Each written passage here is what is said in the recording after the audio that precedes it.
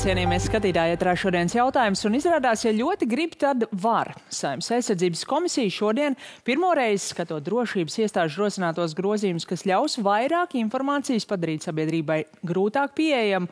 Uzreiz arī lēma grozījumus skatīt steidzamības kārtā, tātad ne 3, bet gan 2 lasījumos, turklāt abos jau rīt, starp tiem dodot 1 stundu priekšlikumu iesniegšanai.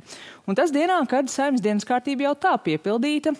Rīt gaidāms gala balsojums gan par valsts aizsardzības dienas likumu, gan arī grozījumiem, kas attiecas uz Krievijas pilsoņu uzturēšanās atļaujām. Un par to visu tad šovakar arī diskutēsim. Studijā Saeimas Nacionālās drošības komisijas vadītājs, arī aizsardzības komisijas deputāts Jānis Dombrava no Nacionālās apvienības. Labvakar! Labvakar! Savukārt no opozīcijas Nacionālās drošības komisijas deputāts Uldis Augulis no Zaļo un Zemnieku savienības. Labvakar! Labvakar!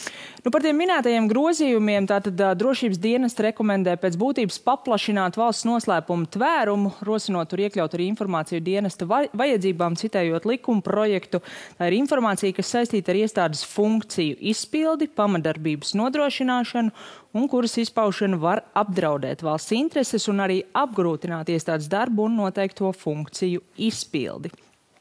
Ja būtu diskusija par šiem grozījumiem, iespējams būtu kāds, kurš teiktu, ka zem tiem var īstenībā palikt apakšā krietni daudz, bet diskusijas jau īsti nebija. Šodien komisijā piešķirta steidzamība, rīt Saeimā 1. lasījums, stundu priekšlikumiem Saeimā 2. lasījums. Kāpēc tāda steiga? Jā, tātad šie grozījumi ir tapuši ilgākā laika periodā, ko ir izstrādājuši visas valsts drošības iestādes, un tas arī ir bijis kā aicinājums virzīties ar šiem grozījumiem pietiekami strauji uz priekšu, ņemot vērā arī mūsu saistības pret sabiedrotajiem. Šāda līdzīga sistēma pastāv, varētu teikt, faktiski identiska sistēma pastāv Lietuvā un Igaunijā. Un te ir runa, varbūt tā populāri zinātniski ir vērts izstāstīt šo iedalījumu starp dažādām informācijas pakāpēm. Nebūtu korekti teikt par to, ka kaut kas tiek būtiski ierobežots, ja te ir runa par informācijas pakāpēm, to starp tādām, ko citas valstis sūta Latvijai. Jā, katrā ziņā šai informācijai piekļūt būs daudz grūtāk, bet jūs minējāt Lietuvu un Igauniju, tur arī pieņēma 2 dienās šo? Par pieņemšanas periodiem es tiešām nemācēšu teikt par kaimiņu valstīm. Ticams, vai ne? Savulaik Latvijā dienestu vajadzībām bija kā viena no šīm valsts noslēpuma grupām, tad tas tika izgrozīts. Šobrīd, ņemot vērā citu valstu sūtīto informāciju, un šobrīd mēs saprotam, ka mēs atrodamies citā ģeopolitiskajā situācijā, viņi sūta mums informāciju, ko viņi uzskata dienestu vajadzībām, jeb NATO restricted līmenī, kura var radīt problēmas, ja šī informācija top publiska attiecīgajām valstīm, un tas arī ir viens no iemesliem, kāpēc ir būtiski tomēr grozīt un precizēt šīs normas. Par to nebija jautājums šajā gadījumā, un noteikti nav arī jāatgādina, ka citā ģeopolitiskajā situācijā mēs atrodamies jau vairāk nekā gadu. Šobrīd ir runa par 2 dienām. Auguļkungs, jūs neesat aizsardzības komisijā, bet jūs esat Nacionālās drošības komisijā, no kuras pēc būtības nāk šie grozījumi. Sākumā par šo steigu, pēc tam mēs vēl parunāsim par saturu. Vai tā ir pamatota? Pirmām kārtām jāsaka tas, ka rītā Saeima lems un var lemt arī par savādākiem termiņiem, bet mums jārēķinās ar to priekšlikumu iesniegšanai, es gribētu teikt, un 2. lasījumam, bet likumam jāstājas spēkā 1. maijā, un mums jādod tās tiesības, kas ir dotas valsts prezidentam, lai paspētu arī parakstīt, un likums tiešām varētu arī stāties spēkā, kur droši vien, kad ir arī bāžas, tā skaitā arī no drošības dienestiem, zinot Saeimu, var sasniegt priekšlikumus ļoti daudz, un katrā ziņā tad Saeima var nepaspēt šo likuma projektu izskatīt, it sevišķi ņemot vērā, ka būs šobrīd starp sesiju pārtraukums. Līdz ar to, droši vien, kad Saeimai ir rītdienas balsojumos jāizšķirās, vai ir priekšlikuma iesniegšana, teiksim, nevis stunda, bet kaut kādas vairākas dienas, bet ko tas, protams, dos, un vai mēs kaut kādā veidā šo, vajadzīgo lietu, kas mums ir pret NATO un Eiropas Savienību kopumā, lai šī informācijas un informācijas birojiem tomēr pārtraukšu. Ko tas dos? Ko tas dos, ja Saeimai būs iespēja iesniegt grozījumiem priekšlikums, kas tiek darīts visos likumprojektos? Jo es saprotu, spriežot pēc šodienas komisijas gaitas, ka tur sākumā vispār bija paredzēts 10 minūtes. Un tad juridiskais birojs iebilda un tad iedeva stundu. Bet juridiskais birojs bija klāt arī Nacionālās drošības komisijas sēdē, ka mēs šos likumprojektus izskatījām, lai tiešām šie likumprojekti aiziet uz Saeimu sagatavot. Bet es vienu lietu pateikšu, varbūt, kur mēs, es nezinu, vai kaut kāda neizpratne vai kas ir attiecībā par likumu.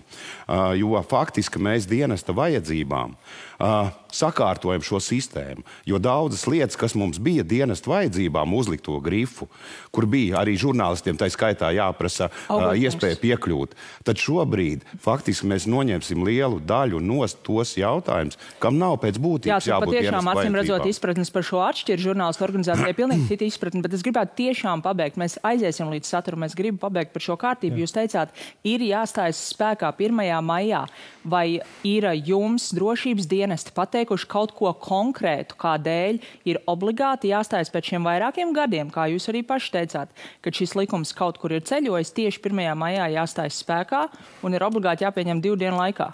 Vai ir kaut kāda konkrēta informācija, zinām, ko mēs citi nezinām? Es jums visus apsvērums atļaušos neatklāt. Bet vai ir tādi?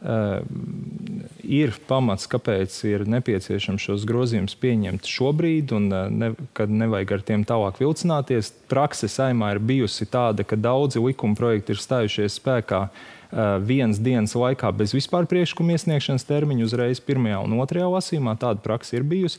Ir bijusi arī tā ir laba prakse? Kā kurā situācijā? Šai gadījumā grozījumi bija diskutēti Nacionālā drošības komisijā, tāpat arī šie grozījumi bija aizvadītās nedēļas Saeimas sēdē.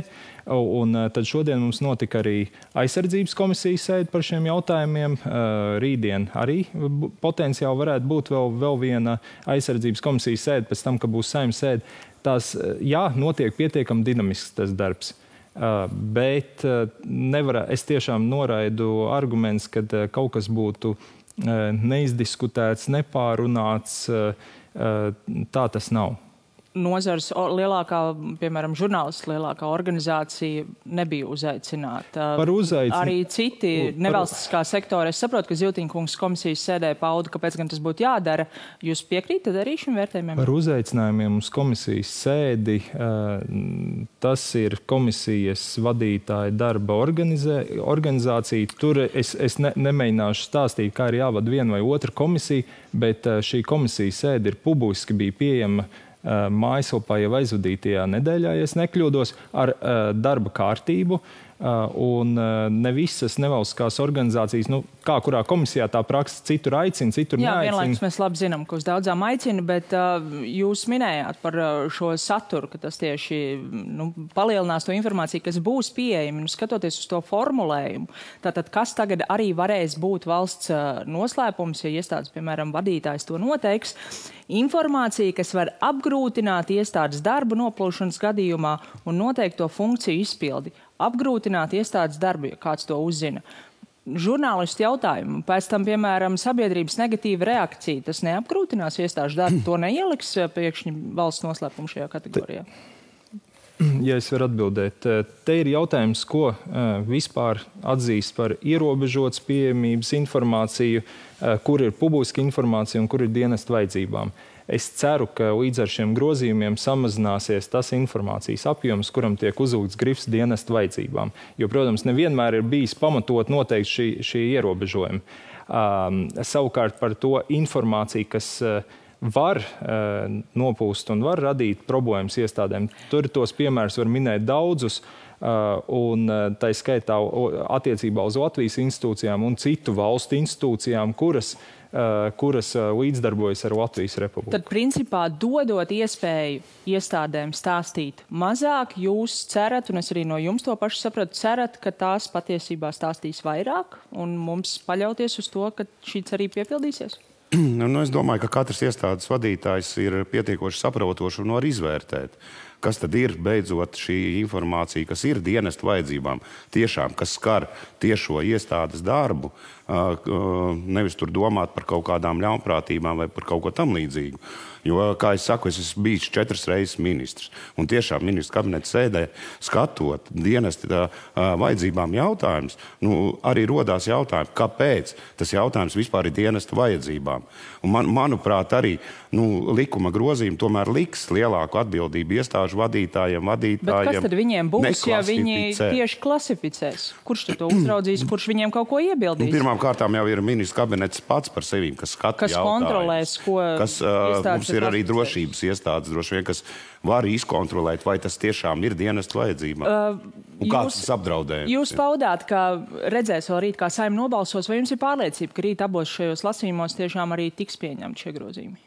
Tātad šobrīd ir lēmums atbalstīt likuma projektu pirmajā lasījumā un iesniegt priekšlikumu šajā likuma projektā. Tas ir tas, par ko ir vienojusies Saeimas aizsardzības komisija. No Nacionālās drošības komisijas puses būtu vēlme redzēt, ka šie grozījumi stātos spēkā līdz, lai viņi pilnvērtīgi varētu stātos spēkā līdz maijam.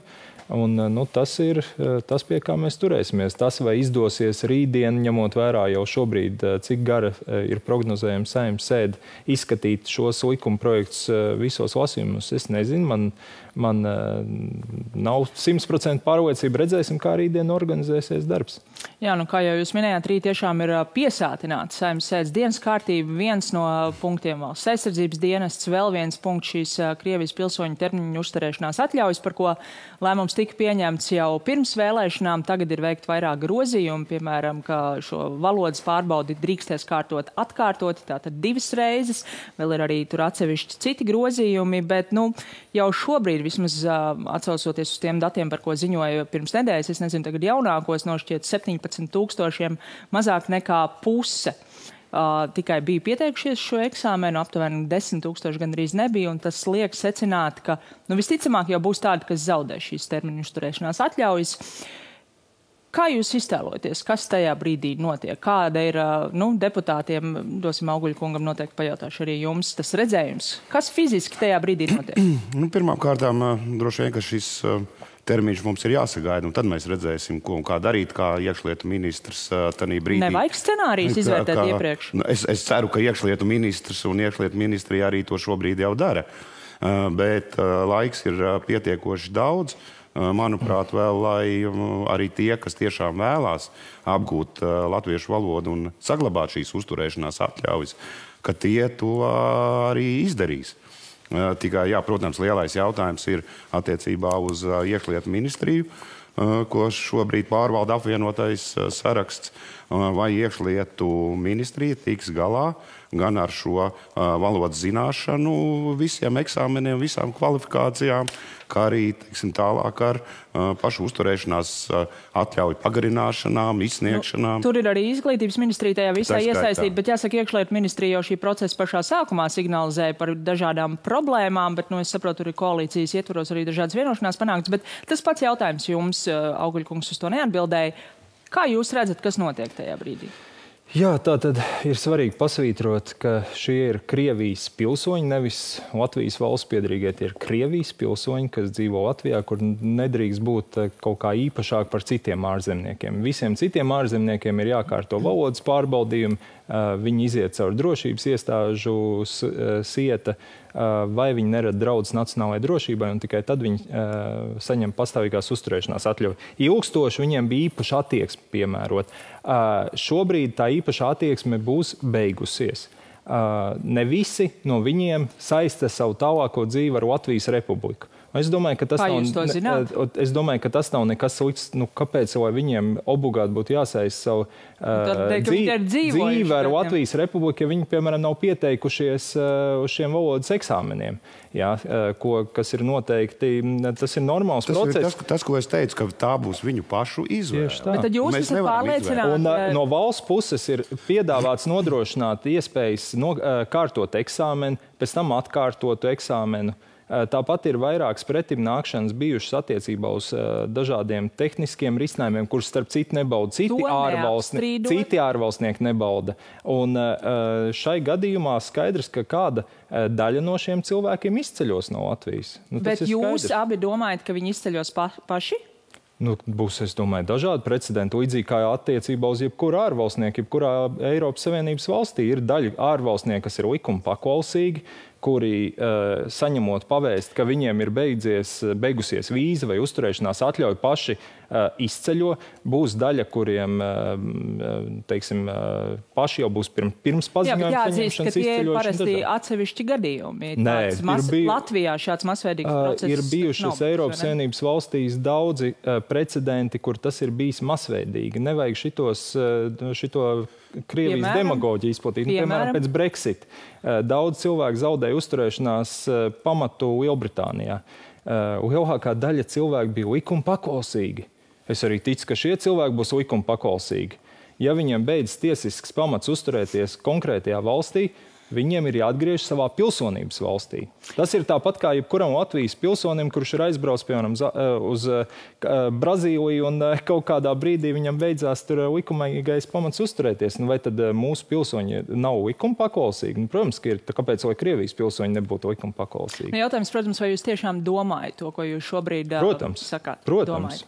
Šo grozījumu apspriešanas laikā vairāk kārt Pilsonības migrācijas lietu pārvalde ir paudusi, ka cilvēkiem savu negatīvu lēmumu būs iespēja apstrīdēt, tā kā tur, protams, tiesas procesi tie var ievilkties arī uz ilgāku laiku, bet jautājums, vai šie paši grozījumi netiek apstrīdēti, piemēram, Satversmes tiesā, netiek pēc tam atcelti, vai jums ir pārliecība, sekojot līdz šim procesam, ka tur viss ir spēcīgi juridiski korekti, lai nekas tāds nevarētu notikt?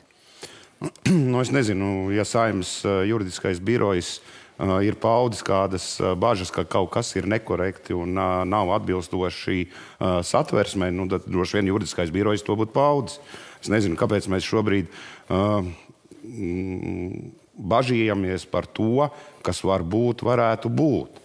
Šobrīd likums tiks pieņemts, un tie, kas ir likuma paklausīgi, kas grib dzīvot šajā Latviju valstī, tie tad arī pildīs šīs likuma prasības. Es saprotu, ka nākotnē vispār nekāda scenārija nav jāvērtē, nav nekas jābažījās. Kāpēc jūs tā domājat? Nē, tā neteicu. Jūs atkal interpretējat to, ko es saku un to, ko es atbildu. Jūs iepriekš teicāt, kad es neatbildu uz jautājumu. Es atbildēju. Tā nebija šobrīd. Šobrīd situācija ir tāda, ka likuma projekts jau sagatavojot. Priekš tam ir anotācijas.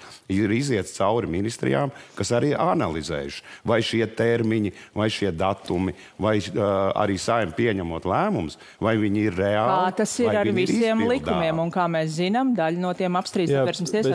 Šeit ir svarīgi pasvītrot, ka Latvija ir oficiāli atzinusi Krievijas federāciju par agresoru valsti, kur ir uzsākusi kara darbību pret Ukrainu, pastrādājot kara noziegums pret cilvēci.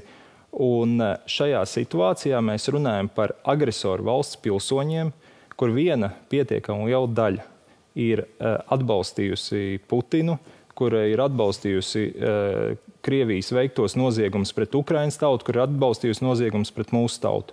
Un šiem cilvēkiem, pamatojoties nacionālās drošības interesēm, mēs nevis viņus visus automātiski izraidām, ko mēs varētu darīt. Viņiem tiek piedāvāts iespēja nokārtot valodas pārbaudījums, iziet caur drošības iestāžu sietu, lai pierādītu, ka viņi nerada problēmas Latvijas valstī no nacionālā drošības viedokļa. Ja viņi iziet šo sietu, viss kārtībā, viņi var uzturēties. Kaut gan mums nebija pienākums viņiem šādu pretimnākšanu izrādīt. Kaut kā vairāk mums sanāca diskusija par pašu likuma projektu saturu, par ko iespējams iepriekš jau ir ļoti daudz runāts. Mans jautājums bija tiešām par šo juridisko pusi, bet jāsaka man šovakar paldies jums par sarunu, paldies arī jums, skatītāji, par uzmanību un tiksimies rīt.